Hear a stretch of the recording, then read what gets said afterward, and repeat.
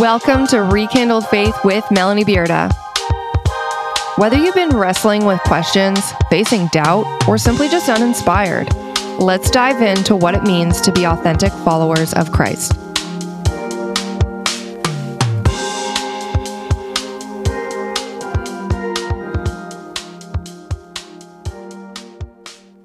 One thing I really appreciate about Christianity is that there is no cookie-cutter option available for Christians.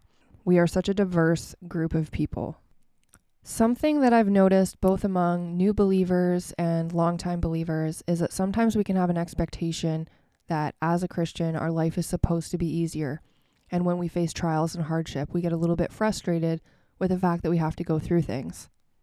Of course, I'm also aware of the fact that there are Christians that are so deeply rooted in their faith, in their relationship with God, that even when trials and tribulations come, even when the storm rages on around them, they stay firmly planted, and they always are just filled with this overwhelming sense of joy, even in the face of adversity, because of the fact that they are continuing to be deeply rooted in their relationship with God.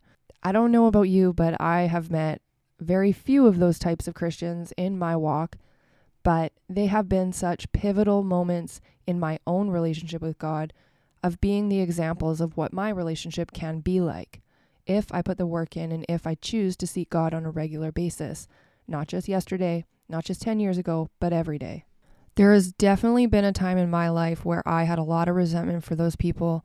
I didn't really understand why it is that they were so alive and on fire and rejoicing even in the midst of the storm. It made no sense to me, and I hated that because I wanted that, and I felt like God was holding back from me what he was freely giving to other people. I had a desire to know God, and I had a relationship with God, but still I had this kind of comparison, I guess, with other people that maybe had been Christians longer or knew more about the word, and I wanted what they had. And even watching people walk through adversity, just the gracefulness of walking through the storms of life with such a desire to continue seeking out the heart of God in the midst of even the biggest problems. Meanwhile, I felt like I was getting destroyed by any little storm that came my way. I had no peace because anytime the winds picked up, I would start freaking out. Maybe you can relate.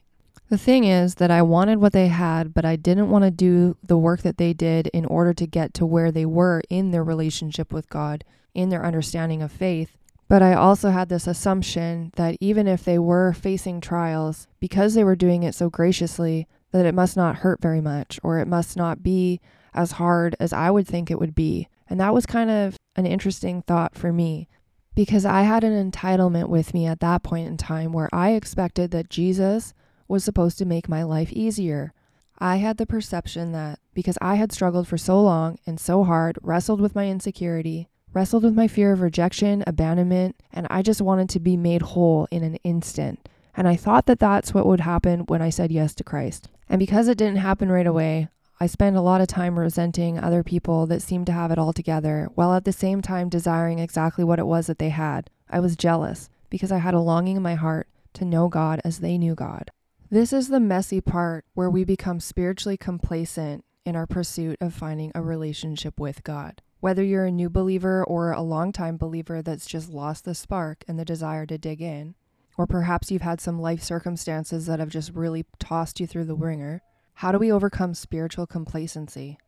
We must be willing to adopt disciplines that will allow God to show up in our life. The discipline of showing up to a church on a regular basis, not because it's an obligation or a chore, but because we are genuinely desiring to figure it out, to find a relationship with God, and to see what it is that he has for us there. We must choose to go to church without the expectation of a perfect place. The reality is that there are broken people that go to church. We ourselves are broken people. We are not perfect. None of us are perfect. We must ask God to open up our heart to receiving the message that we can from the pastor that is serving.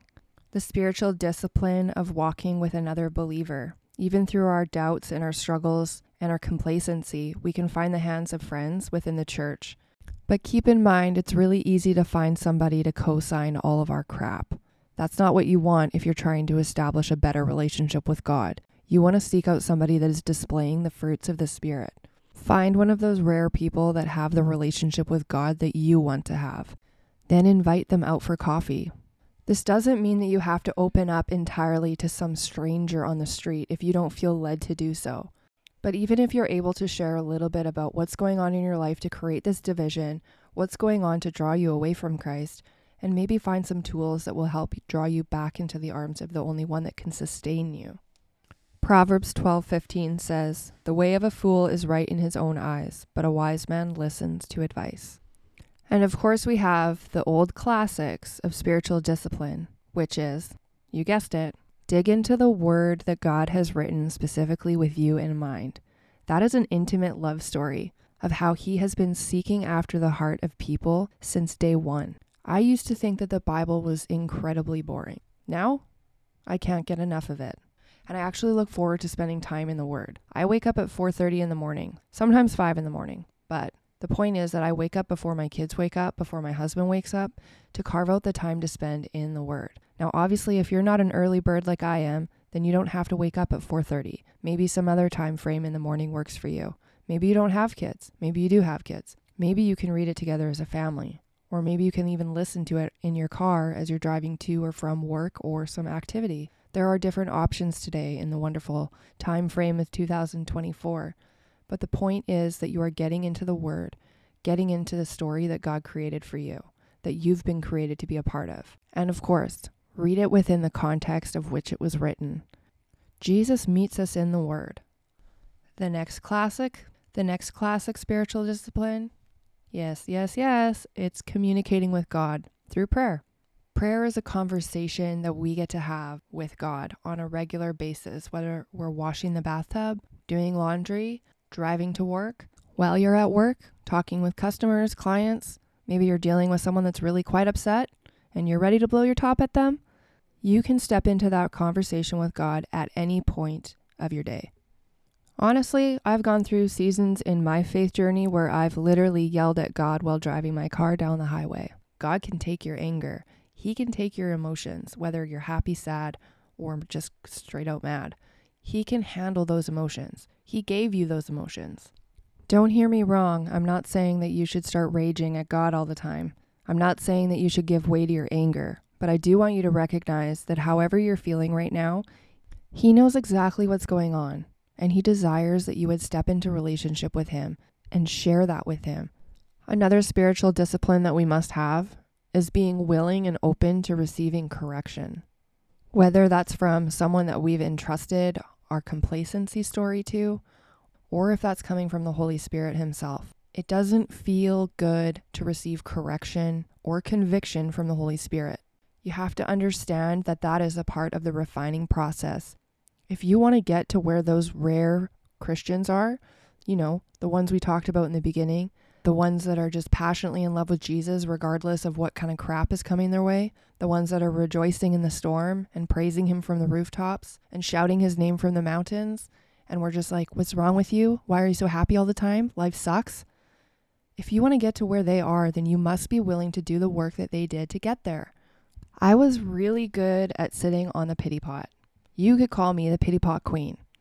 I would always be complaining about how others have it so easy, how it's completely unfair, and all that time I was not doing anything to push myself in the direction that I actually wanted to go. I just allowed myself to be consumed by the waves that were crashing around me. Complacency kills relationships. Complacency will kill your relationship with God. And at some point in time, you're going to have to choose between bitterness or revival. That rests on you. God is already showing up. You've already received an invitation to the party. Don't do what I did and take forever to cash that in. We have to be willing to show up to the party. To become deeply rooted, you need to learn how to stand firm in the storm. But in order to do that, you need to learn how to seek Christ in the midst of the storm. And you can start that right now. Today is the day that you can start to seek Christ in the midst of the storm. The spiritual pain that we sometimes have to endure tells us something. God is refining you. He's redefining you as a child of the one true King. And there are going to be moments in life where you're going to be isolated in that, where you're going to feel like you've been rejected from those around you, and where you're going to feel like you have to walk alone. But it's in those moments, in the wilderness, in the valley, that you must learn how to seek Christ. Did you know that the human brain automatically looks for threats and negativity as a means to protect itself. We have to retrain our brain to look for the good and the positive in life. And we have to do that for our relationship with God too. I used to sit on my pity pot and complain about all the things that everybody else was doing or got. And not once did I actually get up and do something. And I blamed God for that. I blamed God for my circumstances. I blamed God for my own complacency, which obviously is not at all his fault. I had to actively pursue positivity, thinking positively, looking for the good, looking for where God's hand has moved in my life, looking to see the miracles that he has done in my life, looking for the good in every situation, because I didn't want to have to survive. I didn't want to have to always be looking at the negative. It was consuming me. And you don't have to live like that either. Every single seasoned believer that you've seen has also been exactly right where you are in your relationship with God right now. Because the reality is that we go through seasons of faith. At some point, we have to make the decision to actually show up to the party that we've been invited to go to. You need to stop overcomplicating what it is that God is asking of you. Having a relationship with God is much like having a relationship with anybody in your life. In order to have a deep and meaningful relationship, you have to allow yourself to be vulnerable, to open up, and to communicate. Remember that there are no cookie cutter Christians. We are all so very different. We have all walked through different seasons of our faith. Some of them will resemble what others have walked through. Some of them may not. And that's the beauty of God's creation, that he has uniquely made every single one of us. But at the heart, we were created on purpose for a purpose by God that wants to have a relationship with us. And not only that, that he's invited us into a family, into the church, into the body of Christ, in order that we can come alongside each other. You have been invited into a family that goes beyond the brokenness of this world, a family that is eternal. Remember that complacency is a relationship killer. There are no cookie cutter Christians. We come from all different walks of life. We all have a story to tell, but we were all created to live in relationship with Christ, to live in relationship with each other, and to proclaim the good news. If you are currently struggling, you already know the basic tools to get yourself out of complacency. Read the word, spend time in prayer, talk to a trusted friend. And of course, talk to God. Allow him the space to show up as he knows that he needs to. Whether or not you believe it at this very moment, you do not walk alone. You walk in the power of the Holy Spirit. Now get your butt to the party.